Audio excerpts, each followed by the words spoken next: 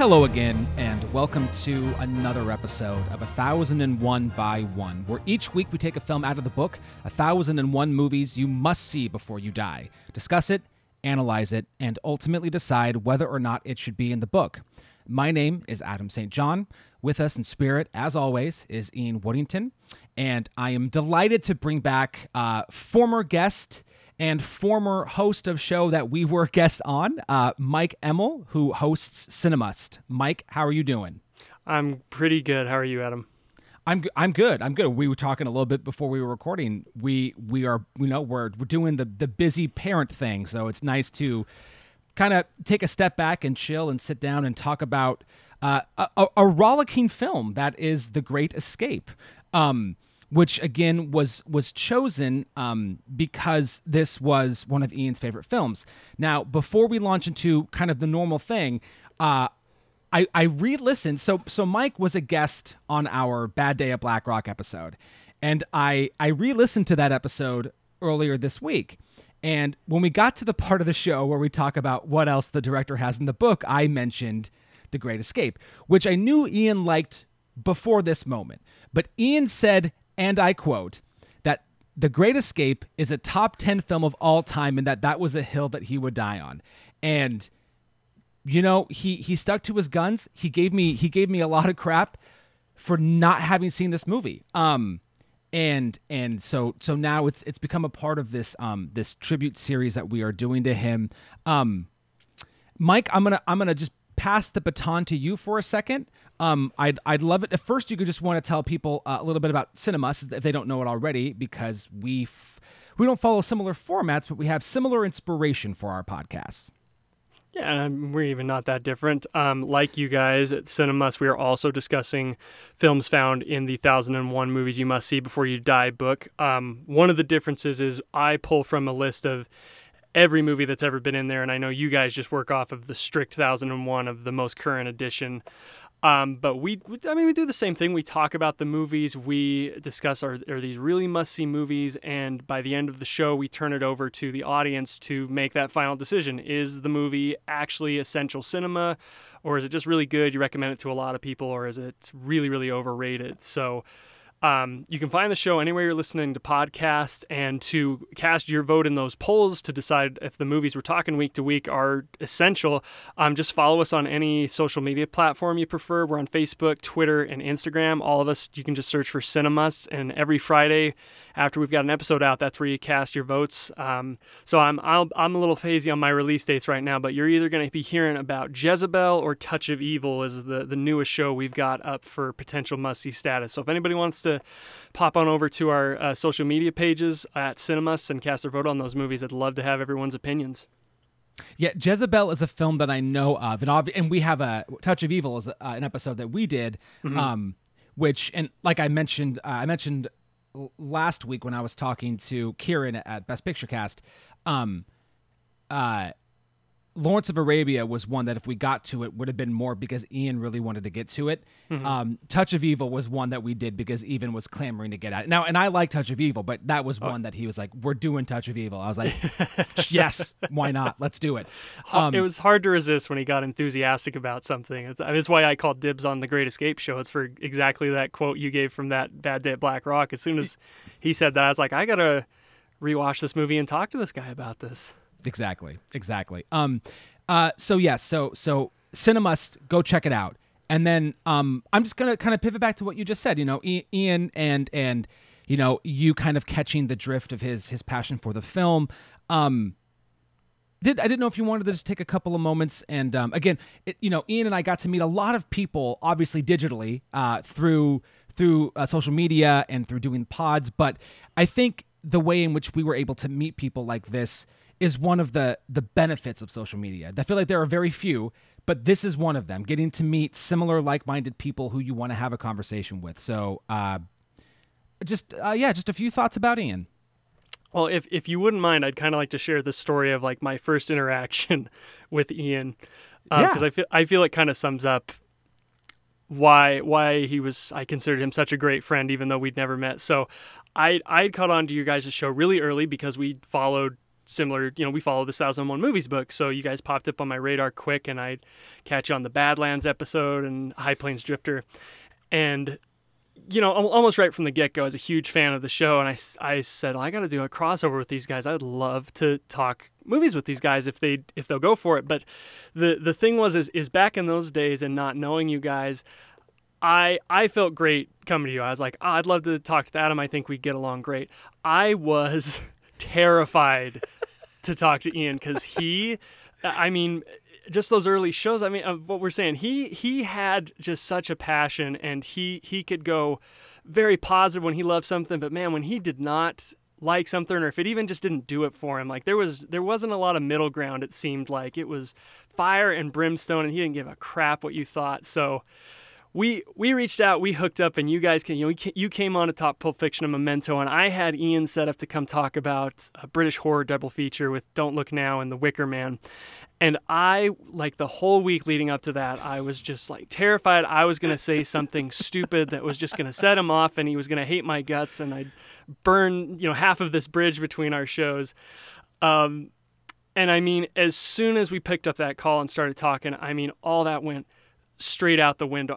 I've rarely connected with somebody so instantaneously. He was so funny and genuine and just real. And we, that's a long episode for us. I think that episode pushes over 2 hours, or at least close to it. Yeah, but yeah. For as much time as we spent on Myke, we spent almost an equal amount of time just shooting the breeze before we even hit record on that. So if anybody goes back and listens to that show, know that that's probably half of the conversation that was had that day, because he and I would just go back and forth, and then after that, we just hit it off. And like you've said, one of the blessings of doing this and podcasting is I've met tons of people like yourself who I consider very good friends, even though I've never met them. And Ian was really one of my best podcasting friends, and I loved messaging him about stuff, and I even loved pushing his buttons about things. We had, it's never seen the light of day, but we had this inflammatory debate between Close Encounters of the Third Kind and E.T. We were always pushing each other's buttons about that. So yeah, just one of the most genuine people. And like I said, I was always just raring whenever a movie was new to me or I revisited. Ian was always one of the people I wanted to get on Twitter and DM and say hey, what do you think of this? And whether it was good, whether it was bad, it was going to be fun. I knew I was going to be talking with a good friend, and I'm very honored to have been able to record the Bad Day at Black Rock show with you guys. I'm honored Ian came on for that British horror double feature, and he came on again to talk Lock, Stock, and Two Smoking Barrels. And those interactions, I'm glad they're archived. I'm glad I have them to go back to and listen to my friend. Yeah. I obviously I share all those sentiments, and it's funny because as much as we would get together once a week to do the podcast, our wives became friendly once we all kind of hooked up again, and we'd get together, as often as we could. And it was fun. You would think as often as we talked about film, we wouldn't when we got together. And still we would, me and Ian we would sneak off and just so we could talk about movies still with the thing that we do all the time anyway. So I totally get you. I get you. And, passion's a word that's thrown around a lot for a hobby you're really invested in. Ian had a passion for movies. Yeah. And I don't know if we ever, and he might have mentioned it a few times on the show, but he was doing the critic thing for a while for a website called Skewed and Reviewed. He did it for, I don't know, 6 months, almost a year maybe. And this was kind of right as we kind of reconnected, because when I went to grad school, we just kind of fell apart because of distance and stuff. But yeah, so he, where my focus gets split a lot between teaching and theater and film. I think his hobby was more singularly focused, and I agree. I think it totally comes out on the pod and just anytime you would interact with him. So again, it's the third one of these, and it will always be true. Ian, we love you, we miss you, and we hope you're hearing this wherever you are. So let's get to recommends. Part of the show that we created maybe the fourth episode in, because we felt like we needed to add something else to it, and it's become a staple of the show. So Myke, as our guest, I would love to know what you are recommending this week. It shares a narrative, a thematic link, and I mean, on an episode coming on where I want to honor Ian, there's no better way for me to do that than to throw something out there that would have just pissed him off on so many levels. My recommend this week is another POW kind of adventure comedy. It's a Billy Wilder movie. I love Billy Wilder. It's Stalag 17, and this would have just gotten Ian's goat on so many levels. One, because I know this particular movie he wasn't the biggest fan of. If I had to guess, I would say it's because he loves Great Escape so much, and it would have to live in its shadow.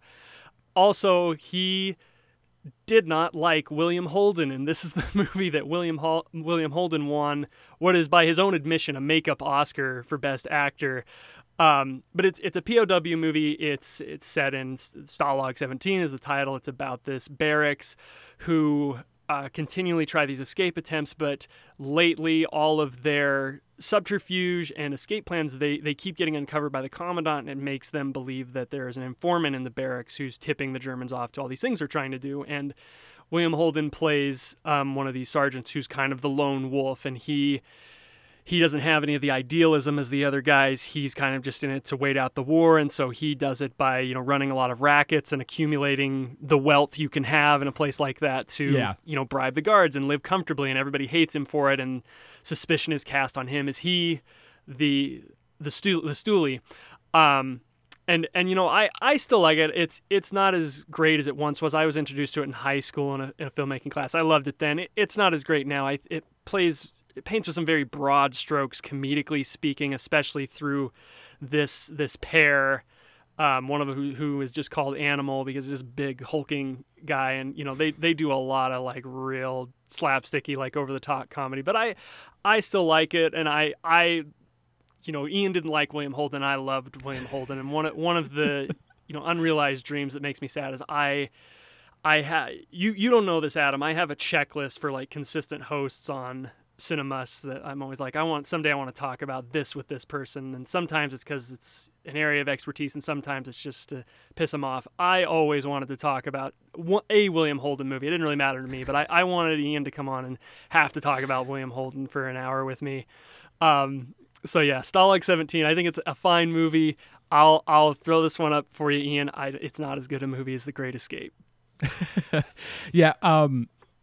Yeah, I mean, you said it, and again, and that was the thing, and I will mention this a handful of times when we get into the meat of the episode. But Ian and I knew each other for so long that we knew how to razz each other. We knew how to do it where, like, no harm intended at all. Like, we're just doing it because we go way back, and the Holden thing, like in between our Billy Wilder movies that we did, going from Sunset Boulevard to The Apartment, man, he came back just so not a Holden fan, and it made me laugh. I still haven't seen it. Although as I talked about last week in our Lawrence of Arabia episode, I think Holden is fine in on Bridge on the River Kwai, because that was a movie that I had watched kind of to get in the lean world.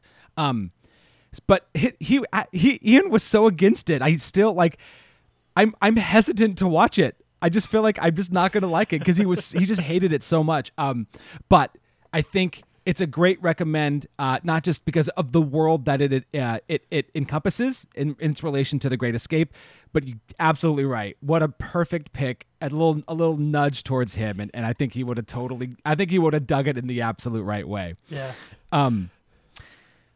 My recommend is not anywhere close to this world. I mean, not even in its themes, in its storytelling, in its year that it was released, or even the fact that it's not a live action movie. And this is a movie that has been on my radar for a long time, and I finally watched it the other night, and it's really profound in its own weird way. So I don't know if you're familiar with the animation of Don Hertzfeldt, but I watched a movie of his called It's Such a Beautiful Day. Before I get to what it's about, Don Hertzfeldt he's this obscure, absurd cartoonist. If you go on YouTube, he has this thing, I think it's called Rejected, and it's these series of short, weird animations, and they don't really make any sense. At one point there's a giant banana with legs that's holding a spoon, and a bowl, and the spoon is as big as he is, and he goes, "My spoon is too big," and it doesn't make any sense. But like the comedy is so random and it's so inane, but eventually you get that this is what he's going for, and it's kind of brilliant. So It's Such a Beautiful Day is about this guy, this normal guy. Again, this is like stick figure cartoons. And he basically finds out, I think that he has dementia or Alzheimer's. It's never said, but he has a disease. And as the movie goes through, he starts to sort of go through his own mortality and his memories and what's going to happen when he passes away. And it's weird, and it's also very funny and very biting and very, what am I watching at times? But at the end of it, it's like an hour and 12 minutes, but you get to the end of it, and it feels like you've kind of experienced something in this way where it's not totally spelled out. And the randomness of the lines feels like the randomness of life sometimes, and what this stick figured animated character is going through. There's this really kind of poignant moment where he goes to leave his house because he thinks he's getting better, and the action keeps repeating itself because he walks around his building thinking that he's going somewhere, and each time he gets to the front of it, he doesn't realize he's did what he need to do, so he keeps making these. It's like, but like the first part is so funny, and then it gets really touching. And I don't know, I definitely have been in a mood lately where if I'm watching something of my own free will and not for a podcast, I've picked like mindless, like just god-awful schlock because it's just fun to not have to think that much. Or I've kind of leaned into the poignancy of just kind of where I've been headspace-wise lately. And this one pushed me to the peak without having me tip over emotionally. I thought this was it was a great movie. It's not too long. It's hard to find. I think you have to get it through Vimeo because Don Hertzfeldt is not an on the radar kind of guy. He definitely is not. He's like definitely anti-capitalistic, and his stuff is weird. But if you can find this movie, I highly recommend It's Such a Beautiful Day. I'm totally in. I think surreal, obscure animation like that is always really, really interesting to watch. So if I can dig it up, I'm in. Yeah. It's weird, but I recommend it. So there we go. A weird, obscure pick from me, which also seems like something I would do, and a nice ribbing of Ian pick. I love it. I think that's choice. That's a great pick. So here we go. We are to The Great Escape. This is from 1963, directed by John Sturges, who has two other films in the book. As we've mentioned, we discussed Bad Day at Black Rock before with you, Myke. And his other film in the book is Gunfight at the OK Corral. Now, I don't know if I know this or knew this prior to a while ago, but you seem to be a fan of Westerns. Just a smidge. Yeah, they're my favorite genre. Okay, because I know you had stuff on Twitter, and one of your more recent episodes, well, maybe not anymore, but you had an episode on the Oxbow incident, which gave me a movie that I owned and hadn't seen, and that was a good prompt to get me to watch it. So I watched this yesterday. I'm curious to know just quick Gunfight at the OK Corral thoughts. So I kind of have to go off residual memory. It's been a good 10 years since I've seen it. I guess for the purposes of looking at it from the book standpoint, I don't know that I'm totally down with it, and almost solely because My Darling Clementine is also in the book. And if you're going to go with the OK Corral movie, I think you have to go with My Darling Clementine. Gunfight at the OK Corral is good. Like, as I remember, I think that the thing is, like, I feel it gets overshadowed because that is such a popular event to dramatize in Westerns. I mean, Tombstone did it, Yep. and most of the other, like Tombstone and My Darling Clementine, I would probably recommend over it. And objectively speaking, it's probably a better movie than Tombstone, but you just can't resist Val Kilmer as Doc Holliday. Like, you just got to go for it.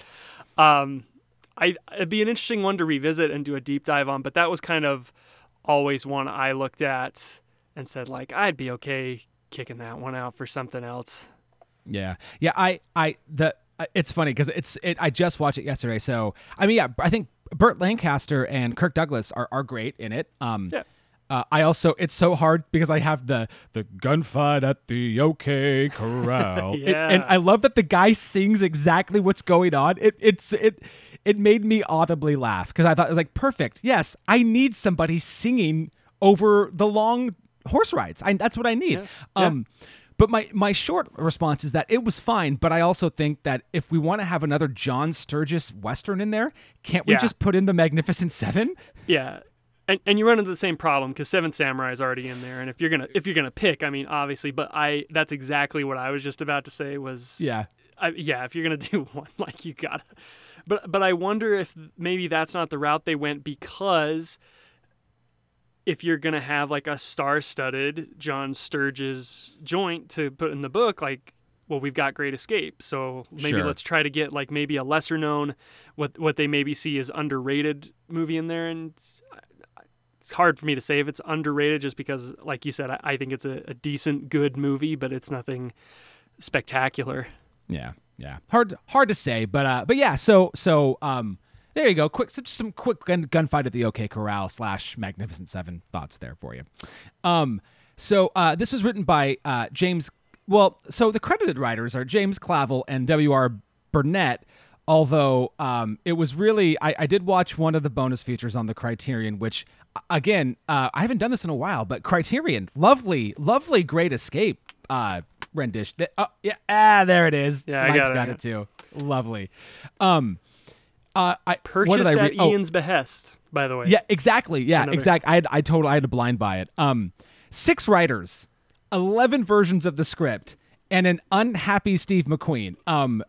It just so much to go on the screenplay alone.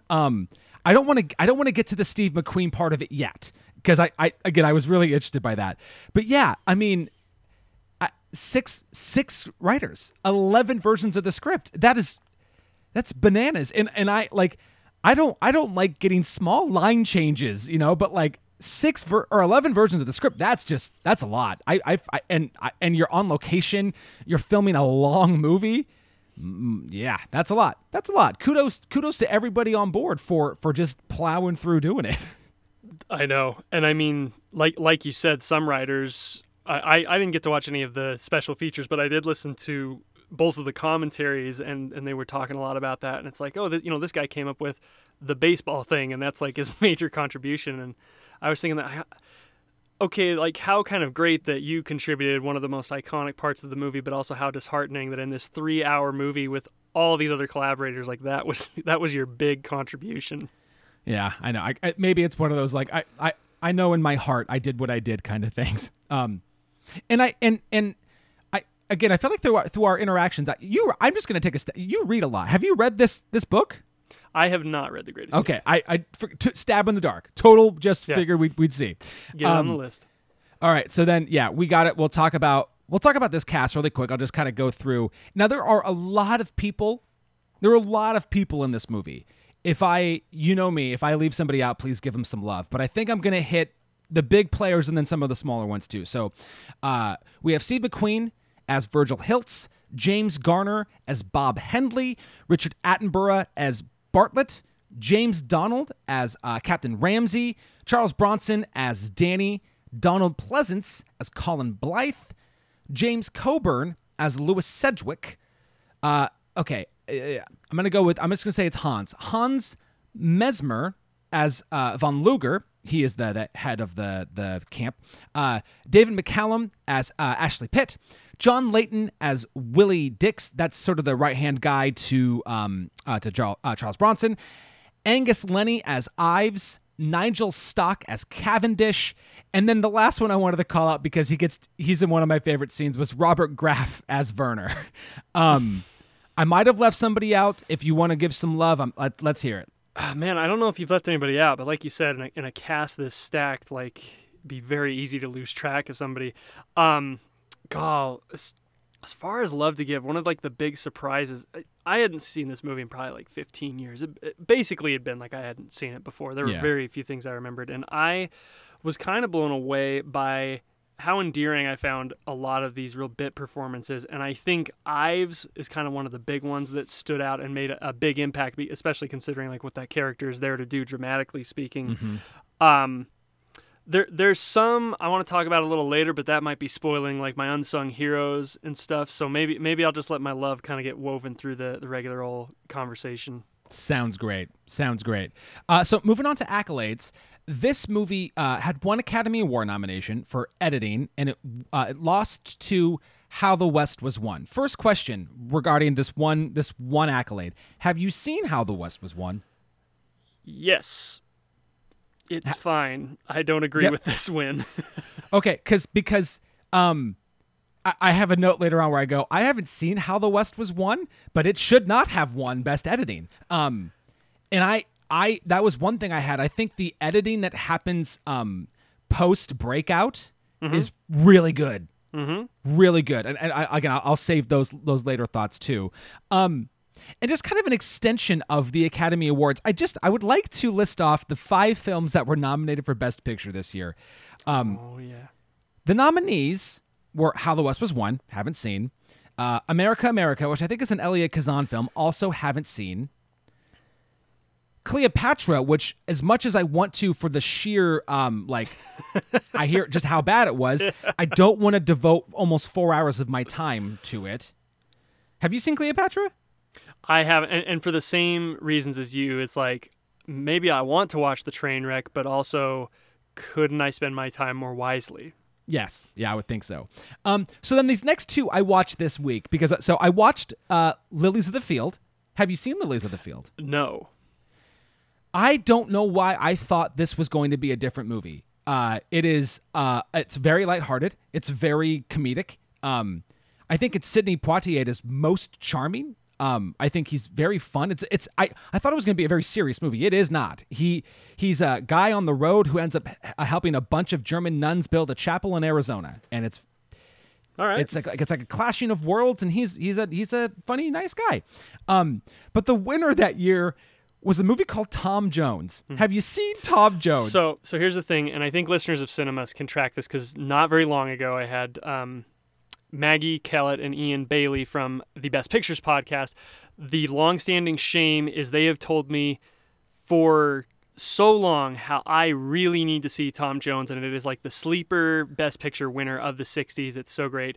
And to my shame, as of this recording, I still haven't watched it. It's that parent life you're talking about. I just can't find the time to sit down. So tell me about it. This movie is so fucking weird. I don't like. It's about Tom Jones, and he is this.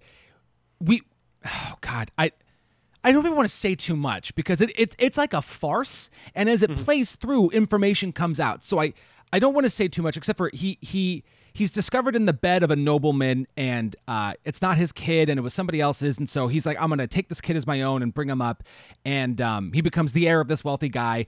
But Tom Jones is kind of he's kind of a scoundrel. He's kind of a hound dog. He drinks a lot and he hunts and he goes after girls. But it's so tongue-in-cheek. It's so, and like a lot of it gets played directly to camera. The editing is bananas. Hugh Griffith, who plays the Sheik in Ben-Hur, is like a crazy rich guy who is the father of a girl that he likes. And Hugh Griffith, if we thought he was going for it as the Sheik, dialed it even further for this role. I mean, he is just off the chain. But it's also so crazy that it's kind of fascinating. Do you know what I mean? Like it is it's like a train wreck, right? I don't want to look at it, but it's hard. But I want to watch it. It was bananas. It was this weird movie. I don't know where it would fall, like in like a ranking of the Best Picture winners, but it's a sight to behold. I don't even know how else to say it. It was a weird, interesting movie. Now I'm even more. I really got to get to it. It's tough. And well, I'm sure we'll go through as we talk about this. I actually think there's a lot of weird nominees this year, but I don't know, it's pre-1968. So yeah, exactly. Yeah. And then not too many like accolades at the time. It was up for Golden Globe for Best Drama at the time. It lost to a movie called The Cardinal. The National Board Review had it in the top 10 that year, and it has a Writers Guild of America nomination. It is currently 141 on the IMDb 250 between two very different films, The Wolf of Wall Street and Judgment at Nuremberg. What a three interesting, different, very long films there, back to back. It has a 94% critical and 95% audience score. We're to sort of the critical section. Myke, you mentioned you had somebody you wanted to read from. So yeah, little snippets, and I kind of picked this review just because there were things that this reviewer, whose name is Bob McCabe, writing for Empire Magazine, he kind of just had like a couple things that had popped in my mind when the movie was over, and then reading this, I was like, oh, somebody gets it. So I guess Bob McCabe says, there's something fundamentally British about The Great Escape.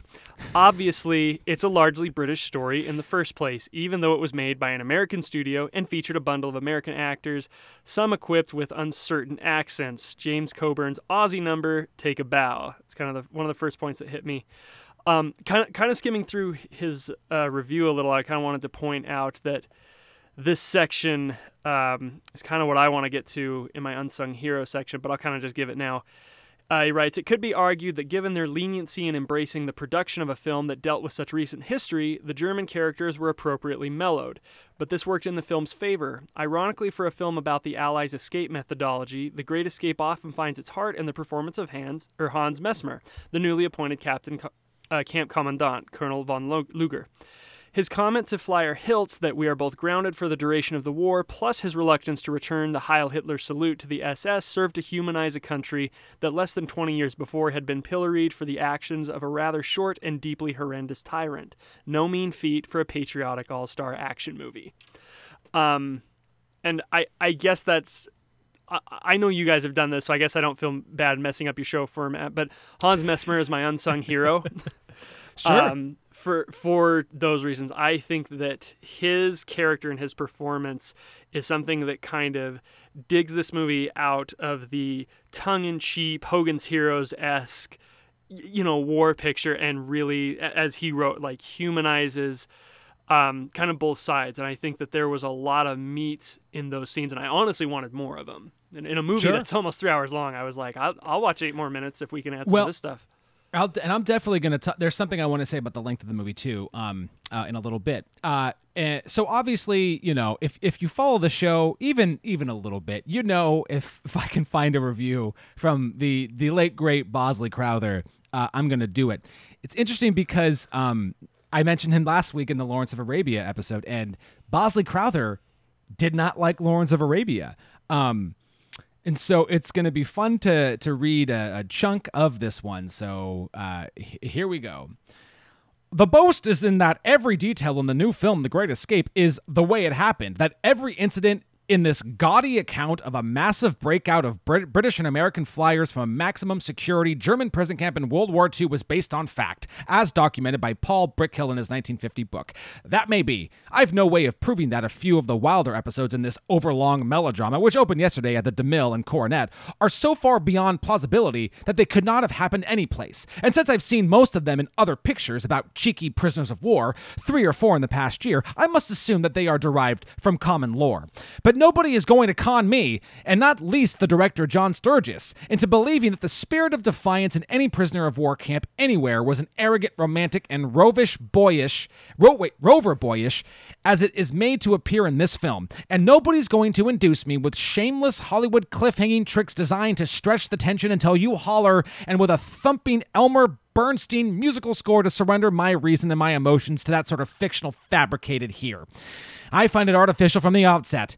From the point where a string of trucks arrives in the new prison compound and disgorges a crowd of swaggering bucks, nondescript British and American fellows, snarling rudely and pointedly casing the joint. And then he ends the review by saying, The Great Escape grinds out its tormenting story without a peek beneath the surface of any man, without a real sense of human involvement. It's strictly mechanical adventure with make-believe men.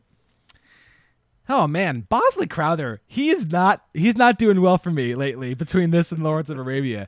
And I don't disagree that, I don't think any of the men necessarily get a deep dive, but I also don't, again, I don't think it's that kind of a movie. But we'll talk about that more when we get to it.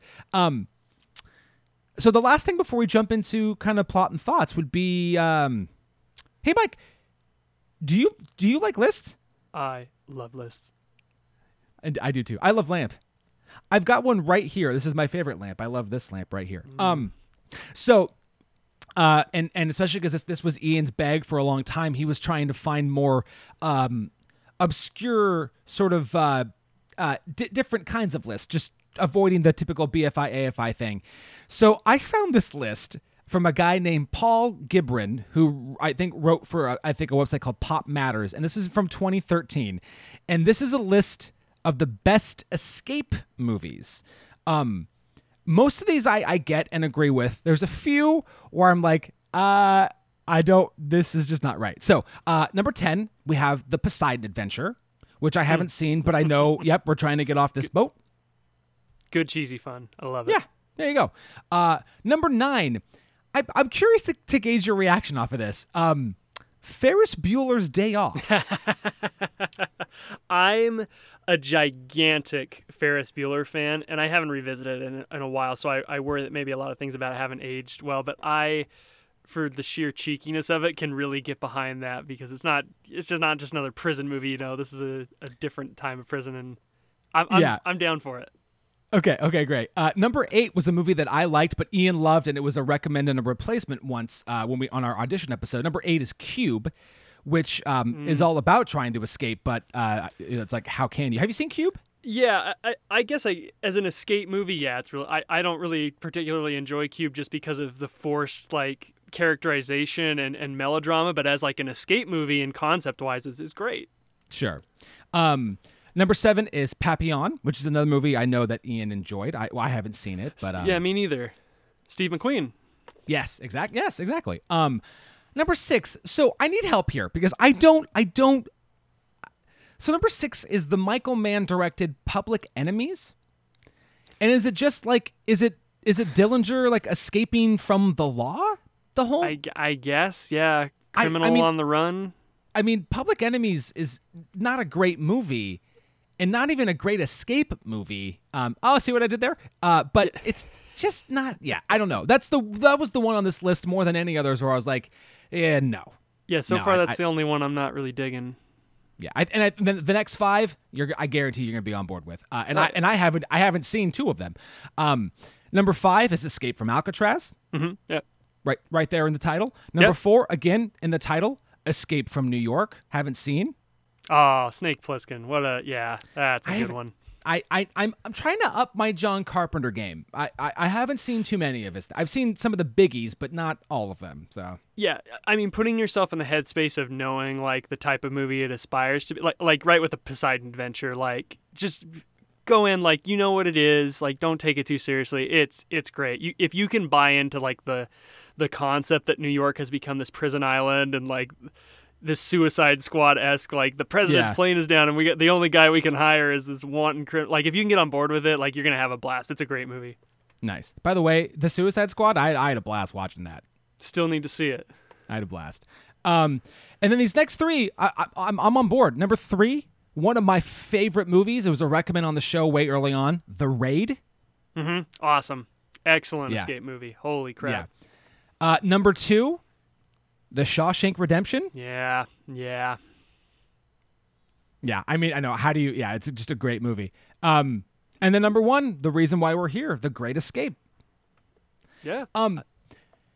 So, but I don't... This isn't another list thing, but I want to bring this up because it kind of... It's in the vein of lists, but not really.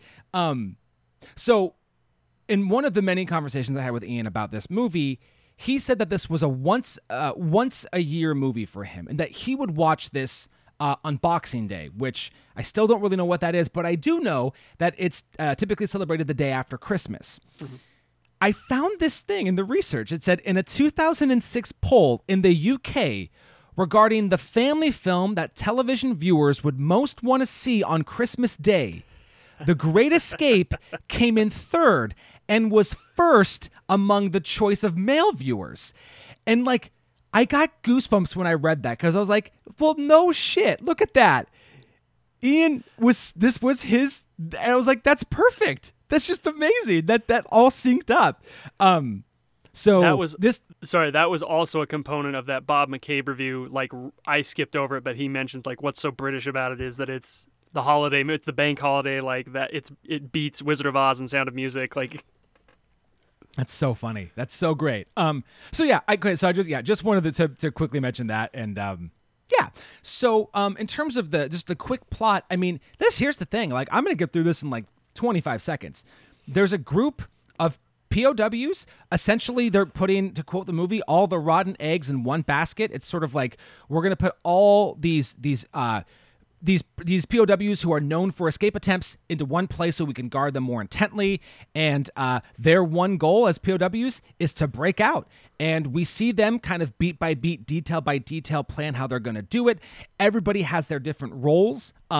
We get to a point where Steve McQueen on his own breaks out, comes back, doesn't get caught, or gets caught, or however you want to think about that, and brings back information. And then a bulk of the men escape, and then we see how they handle their pretty short time out in the real world. I jumped over a lot, but in terms, there's not really a lot of like, and this is not a negative against the script, but there's not a lot of plot. It's as simple as, we're POWs, we need to get out of here, and here's what we do to get out. But it's what they do to get out that makes it interesting. So the first thing I'd like to lead off this conversation with was, I had two very different films that came to mind as I was watching this, and they came out later after this. But so one movie that came to mind about halfway through when I realized just how lighthearted and rollicking the film was, because I didn't like. So I'll say I've never seen this movie before, and I hear POWs trying to escape. I think this is going to be a serious movie. And it's not that it isn't serious, but like, it is very fun. This is a fun movie. It's a blast.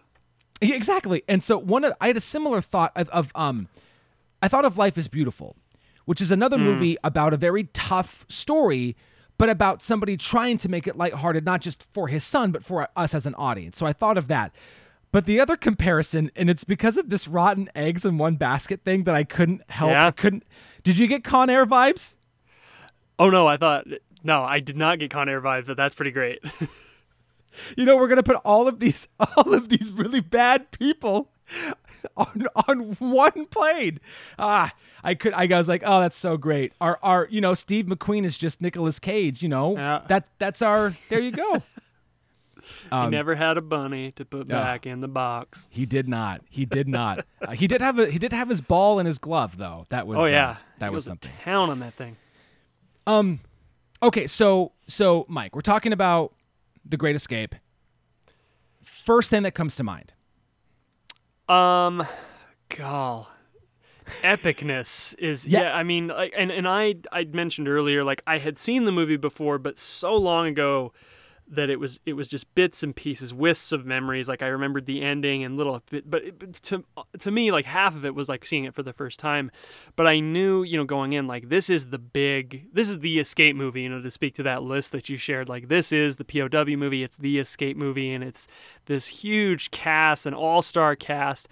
And so I always think of it first in those terms of just like, what a gigantic undertaking production-wise. I mean, even within the story that, this is the Great Escape because it's all the best guys. It's the best smuggler. It's the best tunnel diggers. It's the best forgers. It's, and I think that is kind of something that really works for it structurally, is like you said, it's such a simple setup, but it's made all the more interesting that it's not just, a bunch of American GIs with a gumption and know-how. It's all like, these are guys who are famous across the front for breaking out of everywhere, and we're gonna put them all together and see what happens.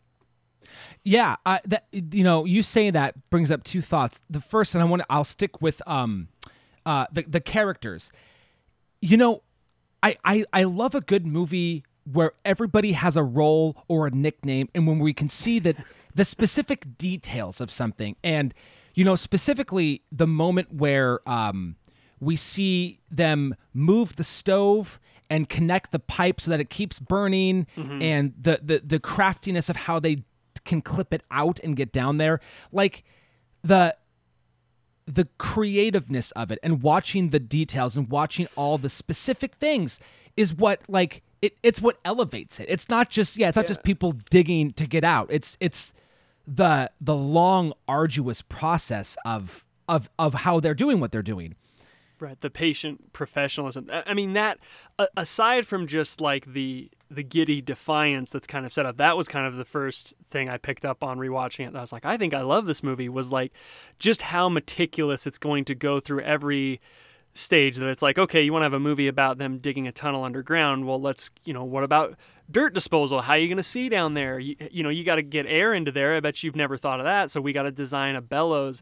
And I don't know how you feel about this. I feel like this movie is very often mislabeled in an attempt to garner enthusiasm for it. It is constantly touted like it's one of the best action movies of all time. Even the back of the Criterion box calls it one of the most exciting adventure tales ever told. And it's not that I disagree. It's not that I'm saying it's not exciting, but I think that always kind of short sells it, because I think they're trying to put it into this category of like it's a high octane thriller and Steve McQueen's on a motorcycle, and then you watch it and like the joy is not that it's like balls to the wall action. It's like, look at how professional these guys are and like how good they are at like that is the joy of it, is just how they keep sneaking this stuff and how they keep coming up against problem after problem and solving it. The movie I kind of went to link-wise was Apollo 13, which is another movie about like, we're in it, guys, and we got limited resources, but it doesn't help us to sit here and mope about it. Like, let's get to work and let's solve some problems. Yeah, that was, again, as a first view, I was instantly captivated by, like, these people are still like basically on the truck and they're already casing it. They're already planning the escape. And again, not knowing what I was walking into, it already like I remember I was sitting back. I had my laptop on my lap, and I'm taking notes, and we're not even that far in, and I kind of sit up. I'm like, what am I watching? And I was already way more engaged. I thought it was going to be more passive, more dramatic, and it instantly wasn't. It instantly gets you going, what are these guys doing? And that's, I love the idea that every movie should be a mystery, in that we should never know exactly what's going to happen next. And we shouldn't always know what the characters are thinking. So in that opening 10 minutes, and like people are looking at dirt, they're looking at fences, they're checking up the guard towers. It's like, okay, all right, you are already up to planning this great escape. And but it's really, sorry, just real quick, but I always like to speak to competent filmmaking, and you just said like so much of that is great showing, not telling. That I think a lesser movie would have this, that it opens with like a new squad being shipped in, and so it would be an exposition dump like, oh, you're new here, huh, Sergeant? Well, see that wire over there, and make sure you don't cross that. The Jerry's will light you up. And instead, you just see Steve McQueen walk up to the wire and look at the tower, and you're like, you get what happens to anybody that walks on the other side of that. Yeah. But you also mentioned its epicness, and I'm coming off of a weird run where, so last week I talked about Lawrence of Arabia, and in prepping for that, I wanted to watch other lean films. So I also watched Bridge on the River Kwai and Dr. Zhivago, and then I went on Best Picture Cast and I talked about Ben-Hur. Mm-hmm. So I've watched all of these really. You're in it. I know. It's been a long week, or a couple of weeks, but like I look at all of those movies, and they're all long, and I easily think there are parts of all of those movies that you can cut. With Dr. Zhivago, I don't know why you made the movie in the first place, but amen. but like, and even a movie as good as Lawrence of Arabia, I think there are little things that you could trim down or cut or whatever. Yeah. But like, and Ian and I have frequently said about movies on the pod, like that was the longest hour and a half movie I've ever seen, and that like it was a slog. This was the shortest, almost 3-hour movie I've ever seen. It was over, and I was like, no, it's done now. And the movie's over. Like, seriously, like, I couldn't believe when it was over. I was like, oh man, that's it. Now it's done. Because for everything that you just said and what we've been talking about, I never once wavered. I was always in it. And I know we talked about the number of screenwriters and versions of the script, but whatever they did, they left no stone unturned. everything that was referenced early on came back. And just the fun creative things, the way they sang over the hammering, the way that they signaled back and forth. I don't know. I just I thought it was such a smart script, and my unsung heroes off screen are not the screenwriters, but I do think that for it being kind of ramshackle together as it was, I think the finished product, obviously it's there on the screen, and I think it makes sense. I don't know what Bosely Crowther was expecting, but I think what we got was really good. So there's kind of an element of Crowther's review I can kind of get behind, because his biggest beef is how lighthearted it is, and I think that what he was looking for was kind of more of the somber, let's not pretend like it was great in here. Let's not pretend. And I think one thing, if I'm going to give Stalag 17 a little credit, I think Stalag 17 kind of sells the hardships of being in a POW camp a little more in terms of, terrible living conditions and being starving and the cold and things like that. The Great Escape is so focused right from the get-go on the escape. There is not a period of getting climatized to just being in a POW camp, because none of them are in it for that. They're all, like you said, the second they're in there, they're already jumping off roofs into flatbeds with trees, or they're trying to that's the focus of the Great Escape. And I think that's where he was coming from, is in a subject so serious that our real veterans experience, he probably felt it was a disservice that the whole thing was played as hey, you're in the club too, and isn't it fun, and we're really sticking it to the Germans. But at the same time, like you said, I think he's off base, that the movie has no room for humanization or delving into who these guys are. I mean, right from the get-go, when they throw Hills and Ives into the cooler, and they kind of have that nice moment about well, what do? You play baseball back home? I'm a jockey. And those are nice moments that build, again, not the deepest characterization, but I mean, that scene alone makes it hit so hard when Ives snaps and is dangling there from the barbed wire after they light him up. Well, and oh God, see, there's so much to talk about. Yes, and it's funny because I think maybe one of the key lines to this movie in really helping us understand the lightheartedness is one of the lines that Richard Attenborough says, and the names are gonna where is it? Bartlett. That Bartlett says that it is his duty to harass, confound, and confuse the enemy to the best of my ability. And the choice of words is interesting. To harass, confound, and confuse.